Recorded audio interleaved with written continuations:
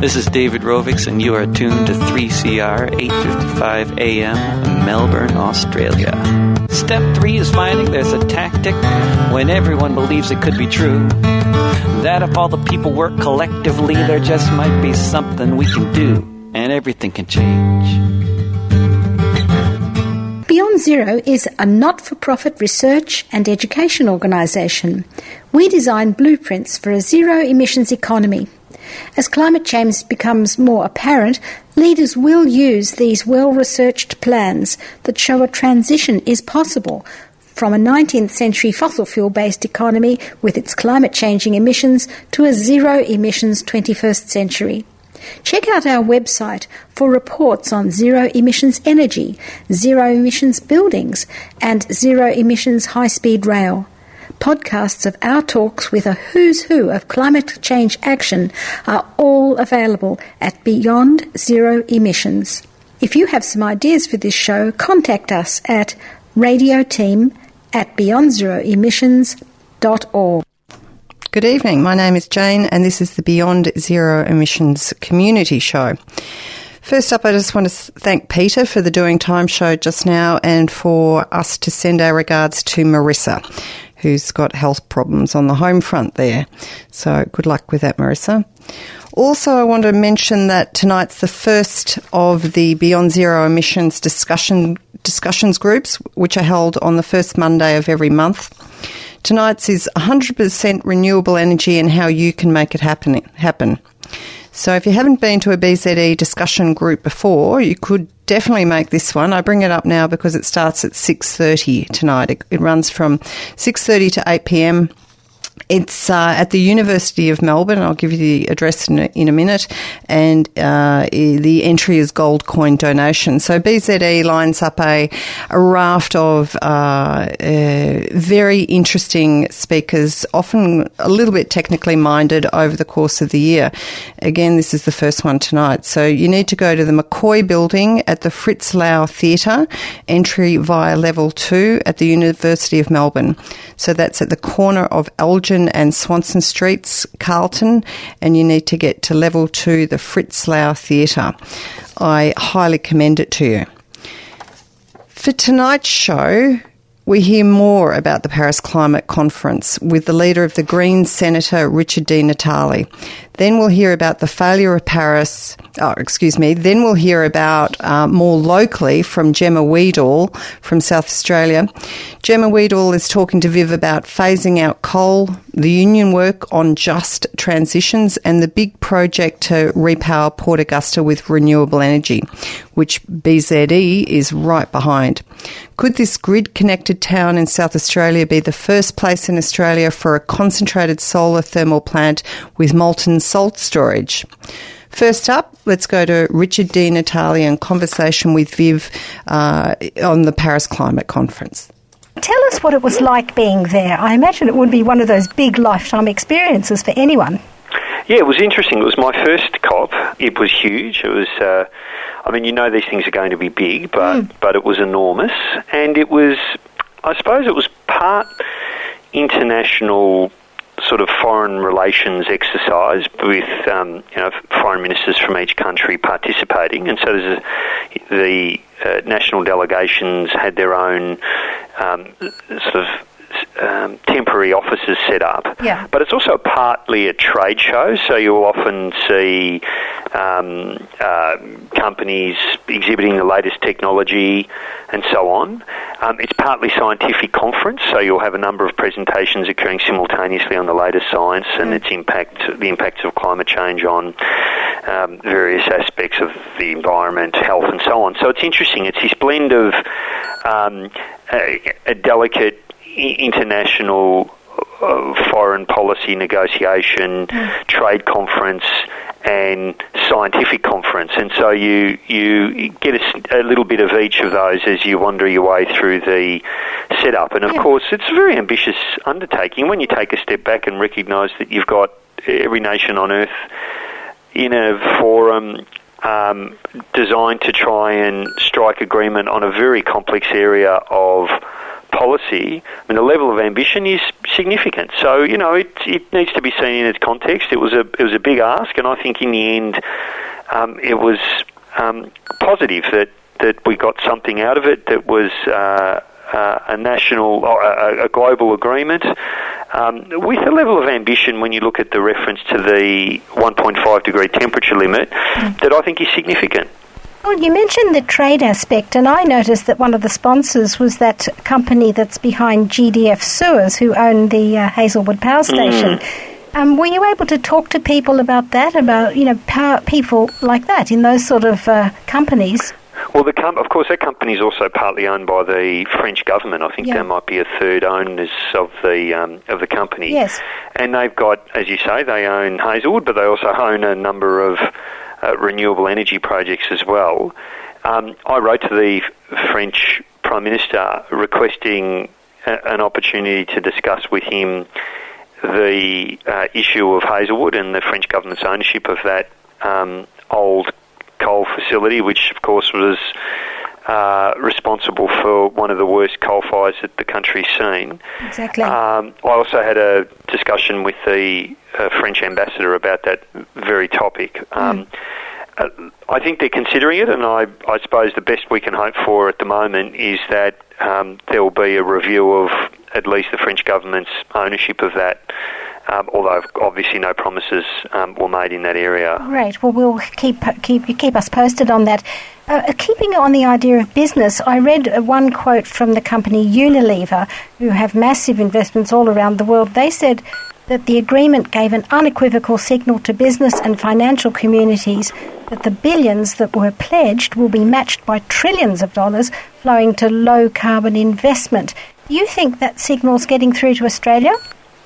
Well, it's certainly getting through to business, and one of the interesting things was both globally, but certainly a number of businesses here in Australia, they recognise that this is where the world's moving. And one of the things that struck me in Paris was that it was business, the business community, local government, and of course the NGO sector where a lot of the most interesting discussions were happening, and the level of ambition there was very, very significant. I think here in Australia it's starting to translate. It's interesting, though, that what we're seeing is the political debate lag a long way behind the debate that's going on within business, within local government, and certainly within the NGO sector.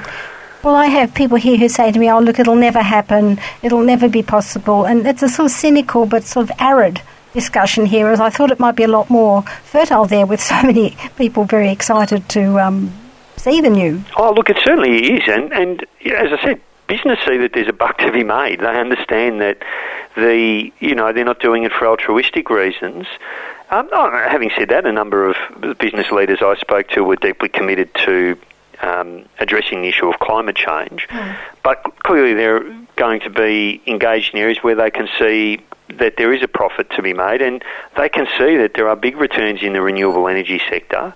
They can see the big returns in carbon markets. They can see that one of the big opportunities is with those companies that make this transition, make it quickly and capitalise on the investment that exists. And certainly for Australia, I mean, this is an opportunity to drive more international investment from some of those large businesses. It's an opportunity to create new jobs and so on. And so often in Australia the debate is about the cost to the economy of acting on climate change, that's right. But it's being discussed in a very, very different way, and I, internationally, and I think that this century will belong to those countries that understand that the real cost is in not addressing climate change, and the huge economic opportunities lie in making the transition towards a low carbon, low pollution, renewable energy future. Well, in a recent article in The Guardian, you wrote that governments are playing catch-up, that others are leading, really,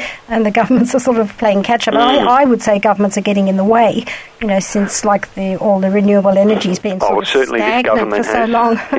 This government has been a huge obstacle. I mean, you look at some of the huge strides that were made in the previous parliament with the Greens in balance of power, the Labor Party in government, the crossbenchers and the role that some of those crossbenchers played, a very constructive one.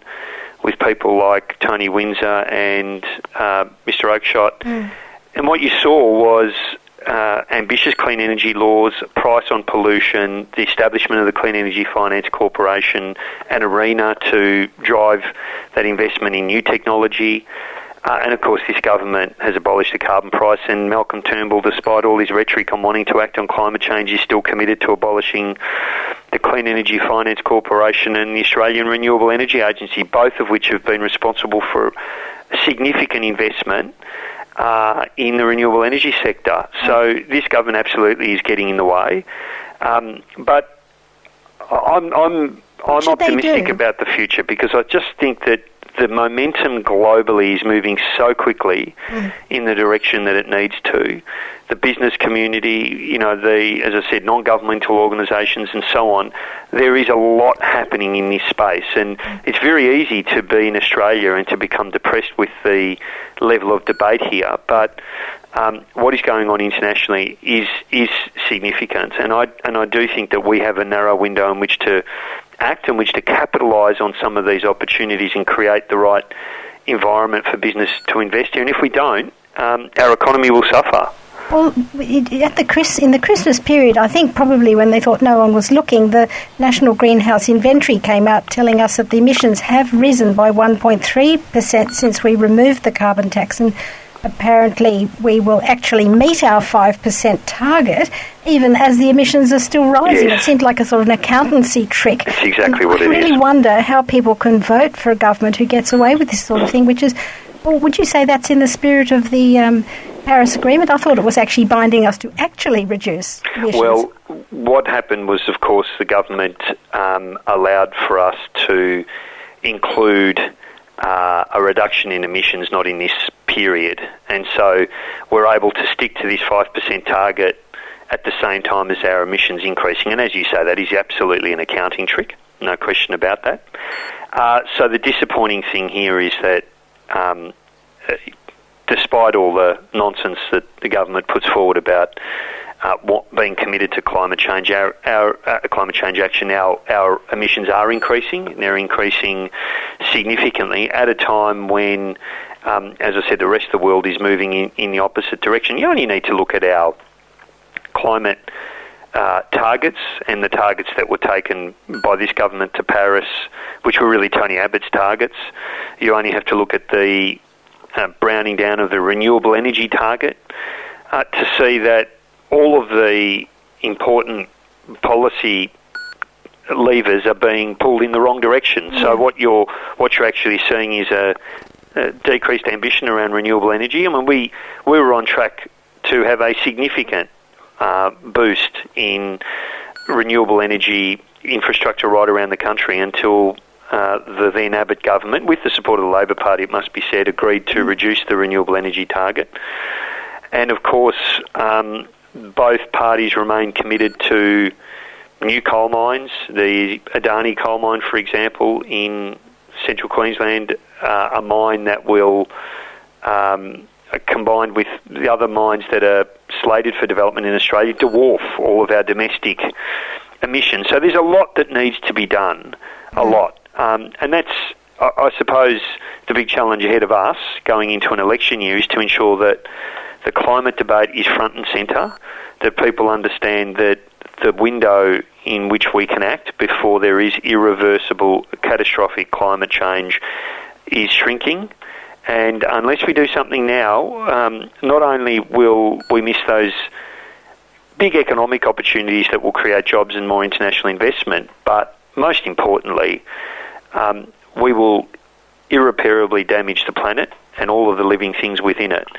Unless we act. I don't see, we're going into an election year, but everybody sort of seems to be besotted by Malcolm Turnbull's sort of George Clooney effect, I think. I shouldn't say that, but it's just that effect of someone who speaks nicely and seems to be saying the things that people want to hear, but behind the scenes, Greg Hunt came back, he said, oh yes, Paris was the most important environmental agreement, so he's on one level agreeing, and then he, as you said, signed off on the Adani Carmichael mine, and he also said something like this: the responsibility for reducing fossil fuels the responsibility for reducing fossil fuel dependency is with other countries. In other words, like the drug dealer's defence. Yes. I'll just keep exporting it as long as you keep wanting it. That's right, exactly right. No, I understand how we can't expose that as really very, perfidious, really. I can't think of another word. Yeah, I mean, don't be disheartened. When you look at the number of polls that have been conducted on this issue, what you actually find is that mainstream public opinion is consistent with taking strong action on climate change. Now, there have been a number of polls that have been done, some of them in strong Liberal-held seats, where people do agree that Australia shouldn't be opening up big new coal mines, where people are very clear about their support for the existing infrastructure around renewable energy like ARENA and the Clean Energy Finance Corporation.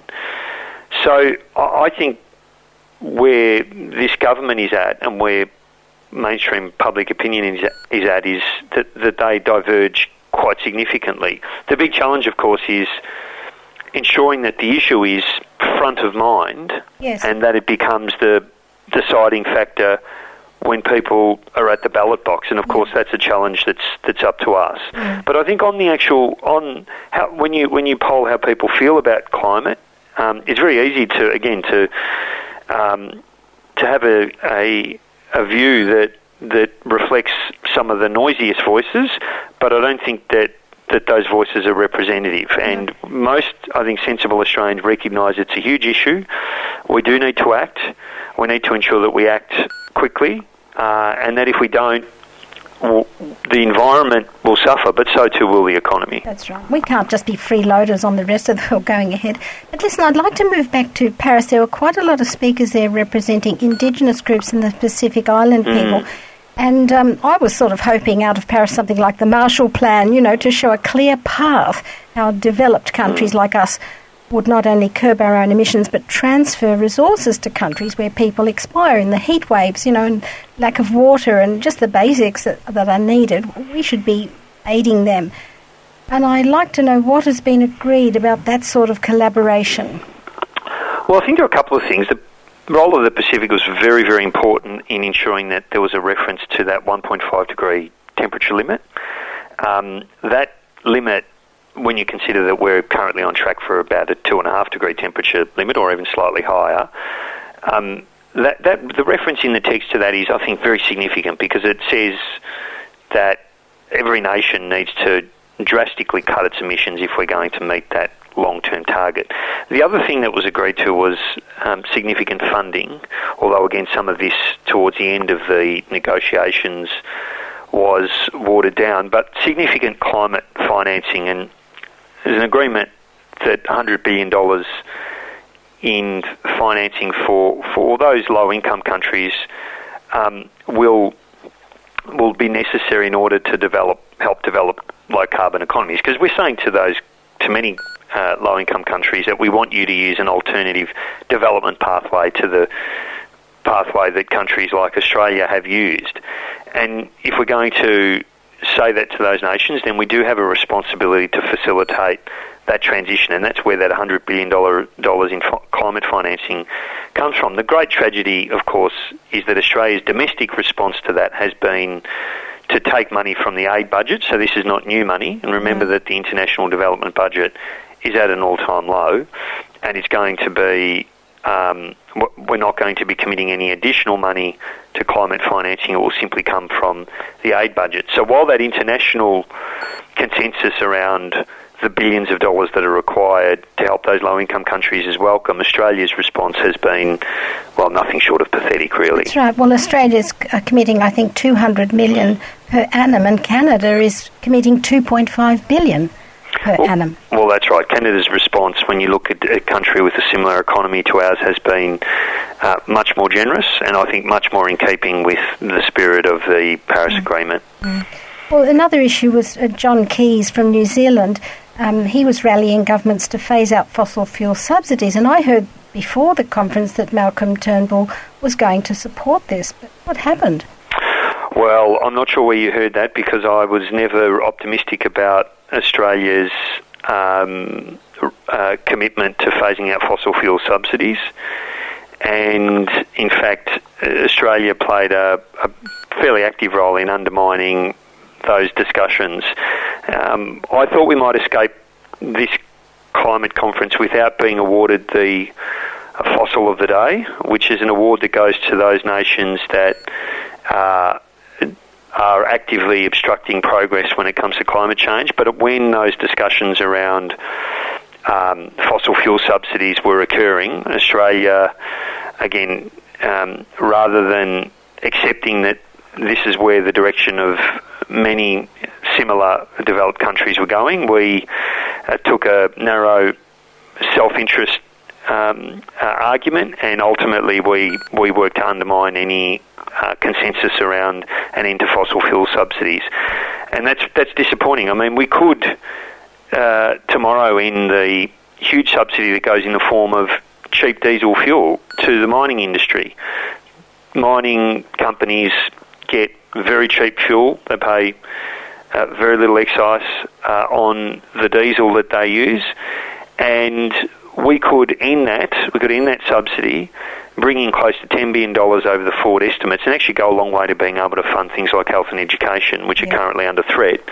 And yet, again, because we've got a government that is very much in the pocket of big mining industries and big fossil fuel interests, what we don't see is a commitment to those, I think, policies that many other nations around the world know are necessary if we're going to take the appropriate steps when it comes to tackling climate change. Well, I found that very disappointing, but I think Australia will have to be dragged by the international community to these things. And there are other fossil fuel exporting countries as well that, in fact, have this same problem. But just to finish, Richard, I'd like to mention to you something about other Pacific people. There was a Maori speaker on Radio 3CR who had been at Paris, and she was very forthright. She said the promises in Paris make us into hypocrites because the fracking and mining haven't stopped, deep sea oil drilling hasn't stopped. And I wondered why there wasn't a binding agreement to put the brakes on fossil fuels. Well, it's obviously something we would like. I think it's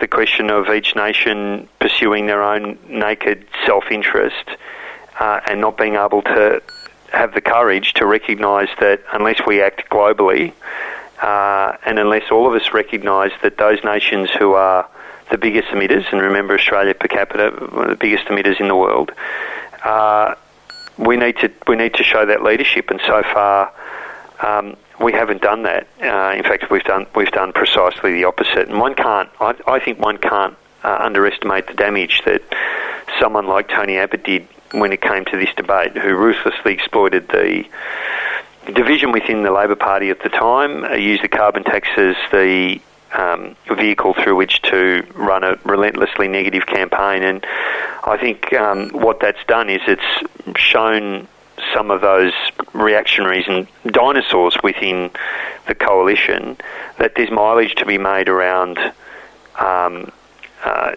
obstructing climate action. And I think it's going to take a while for us to undo that damage. Sadly, I think the climate debate won't be won through a binding national agreement where there's a prescription for what each nation does. I think the best we can hope for is that we have very clear targets, a very clear temperature limits, and we ensure that each nation is held to account through their own domestic policies to meet those limits, and that climate financing for those poorer countries is adequate to allow them to develop in a way that ensures that they can make the switch to renewable energy much more quickly. Well, thank you very much, Richard. I've just like you perhaps to sum up, it is an election year. How can the thousands of people who rallied around Australia, how can they target their activism? Just perhaps one thing to focus on. That's a good question. I would be contacting every MP in a marginal seat and letting them know that the number one issue that will decide their vote will be their party's response to climate change. And in the end, unfortunately, or fortunately, depending on your view, it is the naked electoral politics that decide election results, and ultimately the policies taken by each party. And so unless there's some electoral pain, you'll find that you won't get much of a shift in either of the major parties' position on this. Okay. All right, well, you've given us enough fuel to be angry at the present government, but thank you very much for speaking to us. Pleasure. Thank you. That was Senator Richard Di Natale speaking to us. Thank you. And Senator Di Natale is, of course, the leaders of the Greens Party. And while we're on the Greens Party, they have actually released a Renew Australia document, which is available on their website. The target for that document, which I must say I haven't read, but they claim to have a target of over 90% renewables by 2030. So that's worth at least having a look at. It's at accessible at renewaustralia.org.au.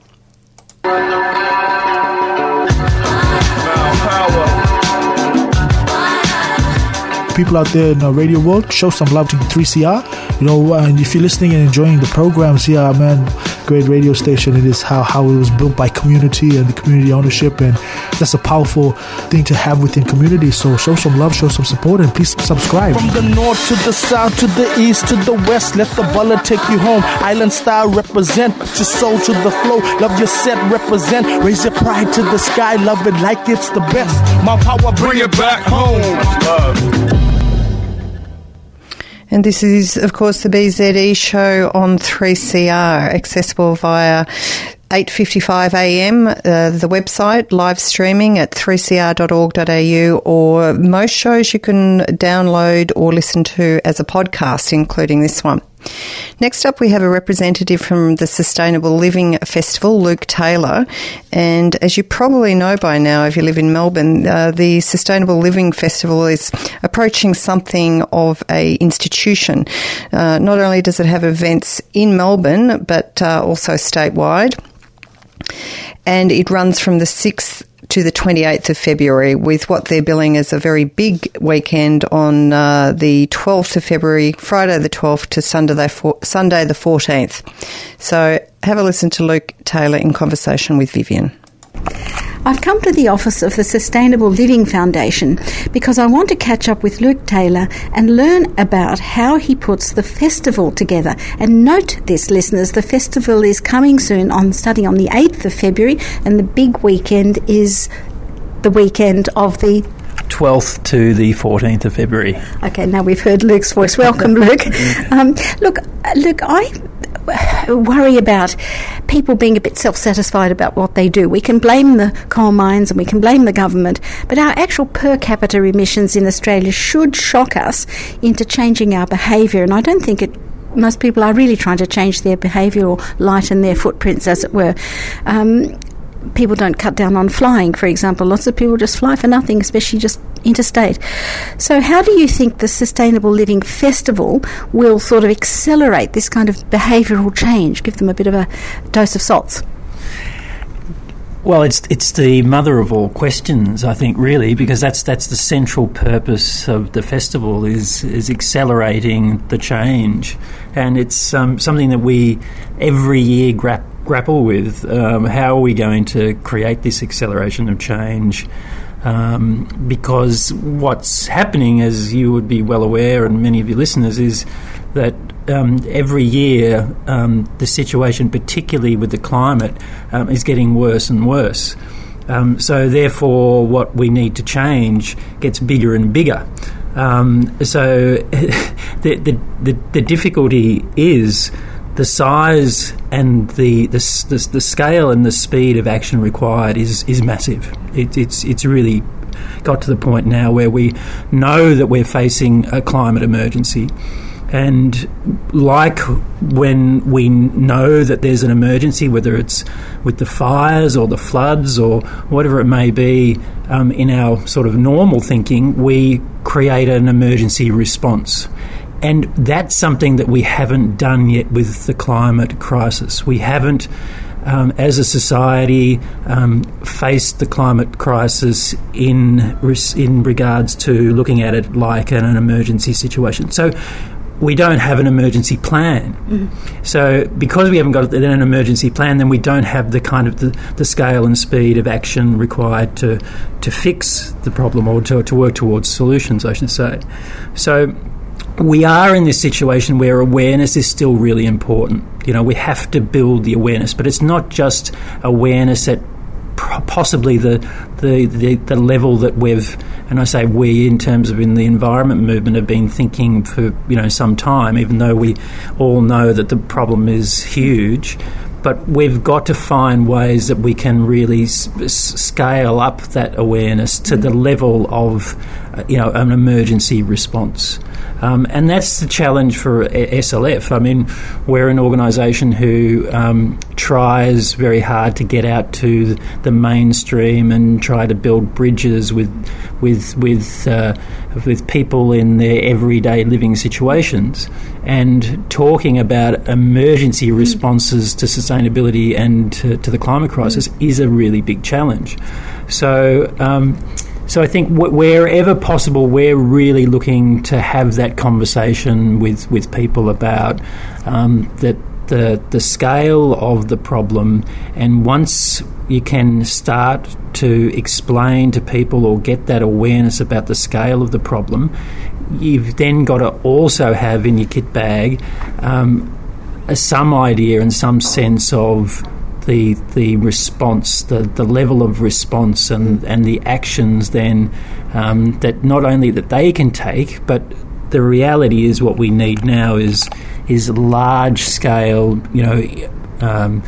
support from obviously our government institutions, businesses and so forth, who can get on board with an emergency response to the climate crisis. Well, listening to this, listeners, you might think it's rather a grim sort of situation, but the Sustainable Living Festival, I always look forward to it because it's like a picnic or a circus. It's very much a pretty sort of thing. It's all along the Yarra River there, and all these people there telling you about how to improve your veggie garden, and various stalls that are most interesting, how to put in a better solar hot water service, but those kind of nuts and bolts things. But you can talk to people too, and it's all interesting, and there's talks, and it's animated. It's got a sort of family-friendly feel about it.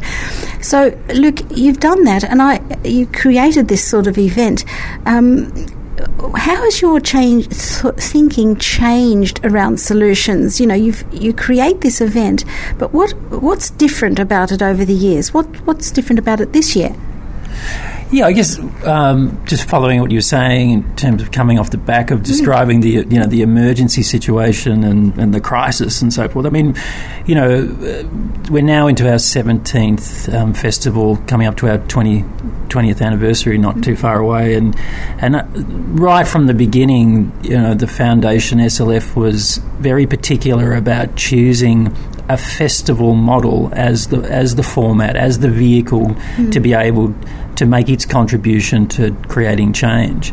And we looked around the world at other movements and other large-scale festivals and events that were happening, and really saw that the capacity that they have for cultural change. And we were always an organisation that's been about changing the culture, and we looked at Brazil, the Carnival in Brazil, and you look at those huge events, and they have people that dedicate their whole lives to those events and those festivals, and it is part of the culture.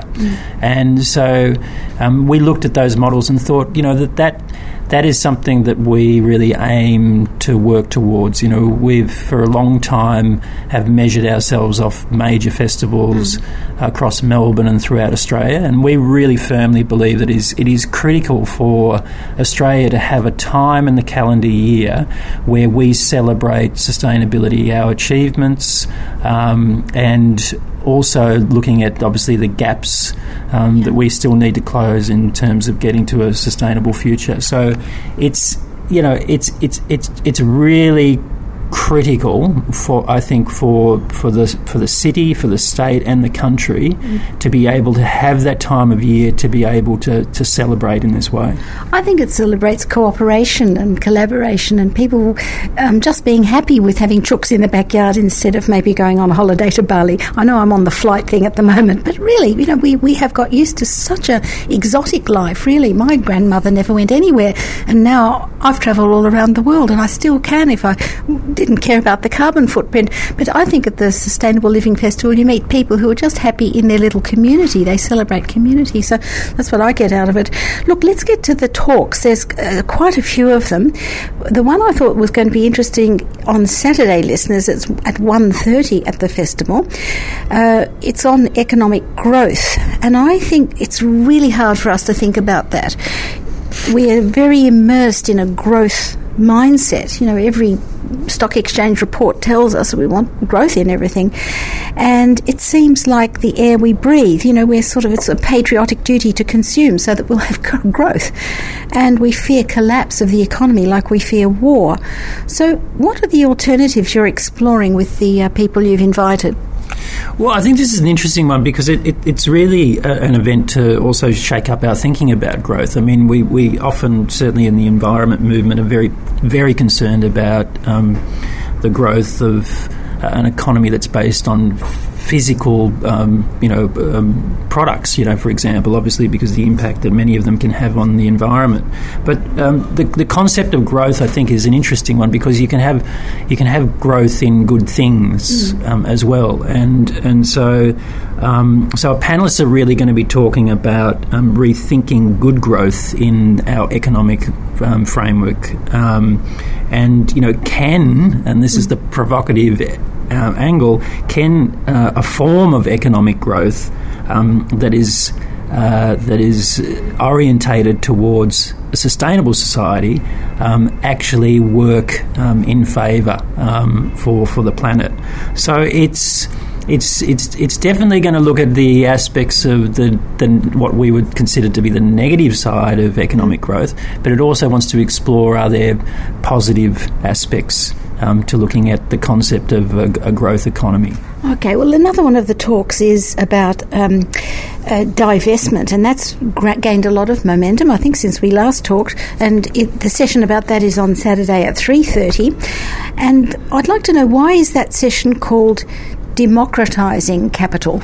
Well, this one is being presented by Future Super, and they've been able to talk John Hewson coming down to the big weekend of the festival to put him in the spotlight. John's obviously been working a lot in the divestment area for quite some time now, and it'll be fascinating to hear where he's currently at with some of his thinking. And of course, the great work of Market Forces will also be represented, which we would all, take a lot of heart from the great work that they've been doing across the last number of years as well. So that's happening down at the Greenhouse at Burrung Ma on the big weekend on the 13th of February, and definitely an event not to be missed. Okay, well, the main thing I think we mustn't miss is the great debate, and if you do miss it, listeners, I'm hoping we can broadcast it. But it's going to be a debate who's winning, among the states. And I love the line-up here. They've got John Kay, who is the New South Wales Greens candidate. You may have heard me interviewing him lots of times. He never stops pushing renewable energy. He just wants to get cracking on that, and he wants New South Wales to be the best. But he's also a very entertaining speaker. Then Victoria, we have representing Victoria, the Beyond Zero Radio's own Miwa Tominaga, who is an absolute model of grassroots organising, and nothing puts her off. She's always happy, it's infectious, and I think she'll give a marvellous talk on why Victoria is winning the race to get renewables. You remember the RET, which was the federal system of getting renewable energy targets reached, but if the states all had a race to get a higher target, then we could get 100% renewables, I think. Tell us about that one. Yeah, well, we're rapt to have Miwa representing Victoria on behalf of Beyond Zero Emissions. Look, this is definitely one of the feature events of the festival, as it is each year. But yeah, this year we've really been looking at how each of the states have been going, not only in terms of their own races to renewable energy targets, but this is specifically about the race to 100% renewables, which I know will resonate with a lot of the Beyond Zero Emissions audience, because we know that we need to achieve 100% renewables. Anything less is just not going to do the job, and we know that we need to do it in very short time frames. So this is a challenge out to the states and the territories to say, show us your model for 100% renewables as fast as you can, obviously to win the race. And not only do they have to outline the technical plan, which is something that BZE is quite famous for, but they have to also explain to them what is their political and social plan to create the transition. And as we know, that's somewhat at the moment, that's the harder end of the stick. The technical, we know we've got the technical capacity to be able to do this. It's been proven by Beyond Zero Emissions and other organisations over the last years.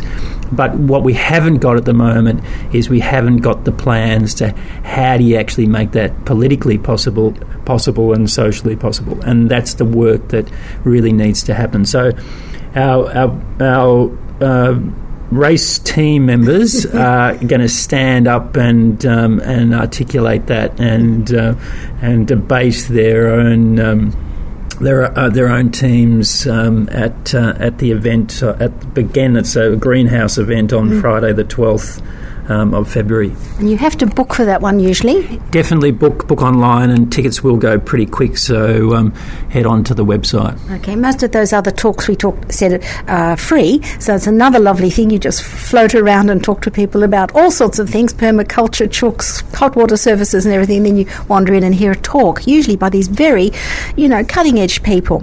So thank you, Luke. Oh, there's one more thing. We've got 1 more minute. Can you tell us about the forests? You're going to talk about the Great National Park, and we've done a program on that, and I'd like to keep coming back to that because it's not a reality yet, but the people up there are going to really try hard to make it a reality. So what have you got about that? Yeah, look, this is a really important one as well. This is a campaign, obviously, that has been running for quite some time. It's the Great Forest National Park campaign. And there'll be a big forum down at the greenhouse on Sunday at 12 p.m. It's called Breakthrough for Our Forest. It's a must come and support. David Lindemeyer, who has been working in this field, particularly to help try and save the Victoria's leadbeater possum, is going to be at the event and keynote addressing and giving us a really big update on where things are at the moment. There's some promising signs, but there's a lot of work still to be done, and this is a critical event in the festival and a critical campaign for Victoria. Okay, thank you very much. We've been talking to Luke Taylor from the Sustainable Living Festival Committee. Gemma Weedle is with us from South Australia. She played a big part in the Repower Port Augusta movement with a group called CLEAN, and she went to Cochabamba at the Climate Summit in 2010, which I was very interested to hear she was there. Like Naomi Klein, she sees that the urgent need for climate action will change everything. So, Gemma, is that a fair introduction? And what have I left out? Yeah, that's pretty accurate. I guess I've been a climate activist for about 6 years. Involved in the Climate Emergency Action Network in South Australia, and also a member of Socialist Alliance and Right for Green Left Weekly. Oh, good. All right. Well, listeners, you're going to get a very interesting take on this, because if you read Green Left Weekly, you'll see Gemma's reporting on climate action quite frequently. So she's got her finger on the pulse. But Gemma, let's go to Port Augusta first. The last interview I did about that was on the eve of hundreds of workers getting the sack at the Lee Creek coal mine, which used to supply the old coal-fired power station, which is being phased out. And we are hoping, that there'll be a solar plant there. Are there any plans to offer new jobs or skills to these workers? Yeah, so it's still a pretty dire situation in Port Augusta for the workers there. So we have seen around 300 jobs, I think over 300 jobs lost in terms of the impending closure of the Port Augusta Power Station and the Lee Creek coal mine, as you said. This has been done without any sort of transition plan at this stage, so it's really appalling on behalf of the state government and the company that they just left these workers high and dry, really, with quite short notice that they'll be losing their jobs, many of them before Christmas and some early in the new year. So this makes it all the more urgent that we do have an alternative plan for an energy industry in the region. So at the moment, there has been a bid by a US company, Solar Reserve, in the ACT reverse auction to put in a proposal to build solar thermal in Port Augusta, which is a really great step forward. But what we really need is some more practical and strong support from the state government in South Australia backing that up, and also just a better commitment from the SA government to have a plan for just transitions for workers. So have a plan for workers who are going to be impacted by these fossil fuel industries closing, and so they can be retrained. Yes, I think this is from a socialist point of view, I think you would expect governments to take a lot more care of things that are on the horizon, obviously going to happen. We know climate change is happening and is going to happen worse, and the phase out of coal is inevitable. So you'd think governments would be having a transition plan. Is there anything being done by the trade unions? Do you think they, in fact, also should be thinking of blueprints for how this would be done and managed? Yeah, definitely. I think this needs to happen. The Australian Services Union, ASU, in South Australia has just started to do some really good work in this area, recognising the need for just transitions. So this is becoming one of their focuses, and they're trying to popularise this idea that we can't just let stranded assets become stranded communities. We actually need a plan. And we have been working quite well with other unions like the CFMEU in the past around the Port Augusta campaign, so it would be really great for the more unions to come on board with this and really be pushing this perspective that we do need just transitions for workers in this industry. Also, they have resources, which community groups, as you know, it's very hard to have the resources that they have. Okay, look, Beyond Zero Emissions research found that Port Augusta was an ideal spot for that concentrated solar thermal power project. Listeners, you might remember the picture on the Beyond Zero's book with all these heliostats around a central tower where there's molten salt storing it, so you have 24-hour-a-day energy. But it hasn't happened yet. The community is still very keen. What lessons did you learn from the campaign? Sure, I think it's been, obviously it's still an ongoing campaign and we haven't won yet, but I think we are closer than ever and it's definitely come a long way. Some lessons that I found from the campaign was that it's crucial to involve the community in campaigns like this that are going to affect them. So we can't just, people from the city, activists from the city can't just come in and speak for them. It really needs to be community-led, and people will come to their own conclusions about things like this once they are engaged with and realise the impact it could have on their communities. I think also the importance of building broad alliances and being united on issues, on things that we agree on. So the Repower Port Augusta Alliance in South Australia had a really strong role in making bringing this issue to the fore. So it was environment groups working with unions, working with councils, and health groups, a range of different groups working together to try and make this happen. Yep. Well, that takes us to this community action. Now let's start talking about the climate rallies that have been happening. We're speaking in Sydney just as the Paris talks are going on. There were huge numbers marching for climate action around the world. Even the Pope was rallying people around a simple demand of 100% renewables and a focus on vulnerable populations. I think, that was definitely in his Laudato Si.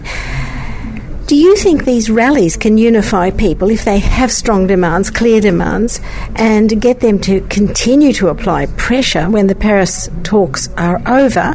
And if so, what could the demands be? Yeah, I think the marches were really inspiring. It was really great to see. These were I believe, the biggest climate marches in Australia's history that we saw, and that was certainly the biggest march in my hometown Adelaide that I've seen for a number of years on any issue, actually. So I think they're crucial. That I have a mass action perspective of change. I think change is going to come about by the majority of people coming on board and getting involved, and them having the power rather than necessarily our elected leaders.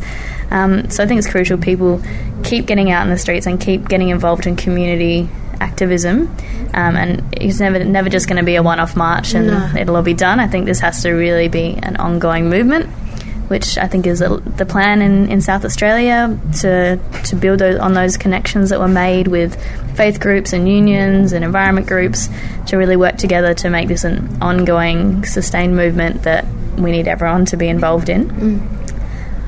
What would the demands be? It's hard to see. It's sort of shallow, all these people. It's sort of the big message was do something about climate, I think, could come out of that. And all those people have had private meetings and organising meetings, but what could unify them? A strong message, not just do something. Yeah, absolutely. I think that was lacking from the marches around the country, was some strong demands. And I think, this involves... It requires democratising the movement, so it can't just be led by the big NGOs. We really have to open it up to engage ordinary citizens and community members to really be part of it, so that we can have democratic discussions about what these demands should be. I think we could probably get agreement on things like leaving fossil fuels in the ground, no new coal mines. I think moving to 100% renewable energy. Demands like this could really be quite powerful if these numbers of people came out in support of a bit more concrete demands like this, generally around leaving fossil fuels in the ground and transitioning with a just transition, and jobs has to be central to it as well, to 100% renewables. Okay, so rallies is one big part of it, but when I think of climate action, I admire the people who've locked on, for example, over 3 years up at Maules Creek, quite a remote place, and people came from far and wide to join them. They just did that. They wanted to stop the forest being destroyed, and in fact they failed. We've interviewed people now. It's a sort of a place of pilgrimage, Maules Creek, the forest there. I also think of the Mackay Conservation Group taking the federal government to court for, not applying the Environmental Protection Act as they should have.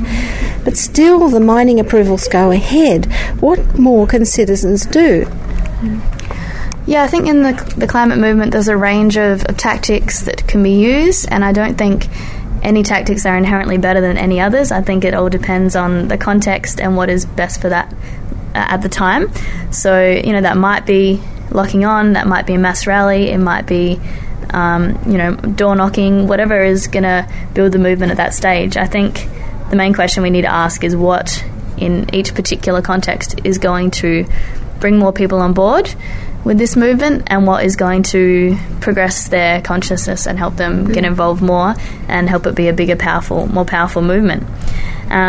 So for me, what people can do and should do is basically just get involved in community organising in whatever way they can. So whatever is happening in their local community, if there's a campaign against coal seam gas in your local community, getting involved in that. If what's happening in your area is, if you're at a university and your university is investing in fossil fuels, then get involved in a campus divestment campaign. I think, there's not one thing necessarily, but I think it has to be collective and it has to be organised. I think that's more powerful than the individual actions you can take. Like, you can always improve, make changes in your life, but I think what's really going to change is organising with other people, getting together, organising democratically and making changes in your local area, as well as building a mass broad movement. Okay. I think the mainstream media talk about this in a disempowering way. They say things like it's such an existential crisis, people can't actually see climate change, people in Australia especially can't really see it because we've had droughts before, we've had fires before, all of that. And so they disempower people by just saying there's nothing you can do about it, it's so big, and getting a global agreement is so big. And I've heard a lot of radio especially, and I've seen newspaper articles that are along those lines. because climate change is different than, say, an invasion of your country by a country that you could go to war with, that sort of threat, it's a very different threat. Do you see that there's something else, something deeper that needs to be done? Okay, well, firstly, I'd probably dispute that we're not seeing the impacts of climate change already. Maybe we're not connecting the dots well enough, but I think they're definitely already happening. I mean, we're seeing flooding in India at the moment where hundreds of people have died in the last couple of weeks, which is clearly linked to climate change. We're seeing more frequent bushfires here in South Australia and here around Australia. And yeah, we're already seeing huge impacts of climate change around the world, but I agree it's not as kind of immediate maybe as other threats in some people's perspectives. So the media have always been saying this is just a one-off, haven't they? Until very recently. Remember Tony Abbott and Adam Bandt criticised him and says, you're culpable because this is all connected. And the media have been calming us. Yeah, well, obviously the media has some very direct interests that it's in their interest to say these things. It's obviously we've got a very concentrated media monopoly in Australia. It's owned by some pretty big interests and that have connections with fossil fuel companies and that don't really want a different worldview to be presented. So it's not a surprise that they're trying to downplay this because, and I think Naomi Klein points out that of course these media institutions and conservatives will try and downplay it because the implications, if people realise, are so huge for the system and for the way that we do things. If people realise that climate change is actually connected to a range of other issues and it's all part of, I guess, this systematic failure of the system that we live in, then people will start to ask questions and maybe start to ask what the alternative is. So I think it's really important that we do start to make those connections between different issues and do start to wake up to what's happening. Okay, Gemma, just to finish, could you tell us what would an eco-socialist society look like and how could we get there, given the drama of climate change right on the horizon? Sure, so it's a big question, but I think if we're envisioning a world that is a different one to what we've got now, I think it would be, there's two key things. One, it would be based on the best ecological principles, so we would be able to prioritise stopping all these anti-environmental practices and start restoring some of the damage we've done. We would be changing our energy systems, so we'd be moving towards 100% renewable energy and also stopping fossil fuel extraction. And I think the other side of it is it would have to be effectively would have to be socialist, which means it would be committed to democracy. We can't just be imposed by a minority. It has to be led and run by the majority of people who have to have a say into it. And there'll be radical egalitarianism and social justice, which is very different to what we have now. So I think we'd need to change the means of production. At the moment, it's privately owned. Majority of people work socially and collectively, but they don't actually own the means of production. That's owned privately. So it would be, workers run, very collectively run, and I guess profit would be removed as the main driving force, and instead it would be based on the needs of people and the needs of the planet. That would be what drives the economy. So I guess getting there is the big question, but ultimately we're going to need an eco-socialist revolution, a big break in the current way of doing things, but this is obviously not going to be easy or quick, and we need to get to the starting point, which for me requires people to be activists, and it's going to require building a really broad, diverse mass movement that is going to increasingly get more and more people on board. That's going to be eventually big enough that we actually will have the opportunity to make such an eco-socialist revolution. So, for example, we need to be involved in campaigns that change things on the ground now. So whether it's a campaign for solar thermal in Port Augusta or in Indigenous communities leading struggles against fossil fuel extraction in their hometowns. And I think through by being involved in these struggles for reforms today, people will start to learn the lessons about collective action, about how change comes about. They'll start to realise their own power, which I think is really important, because at the moment we're surrendering our power. We just, don't know that we have it. and they'll be able to build the confidence to take on bigger targets and move forward. So I think it's the hard slog answer, but it's only really by participating in these campaigns and struggles that the movement's going to grow, and then it'll win a larger hearing from more and more people, and that's what ultimately will make an eco-socialist revolution possible. Fantastic. Thank you very much.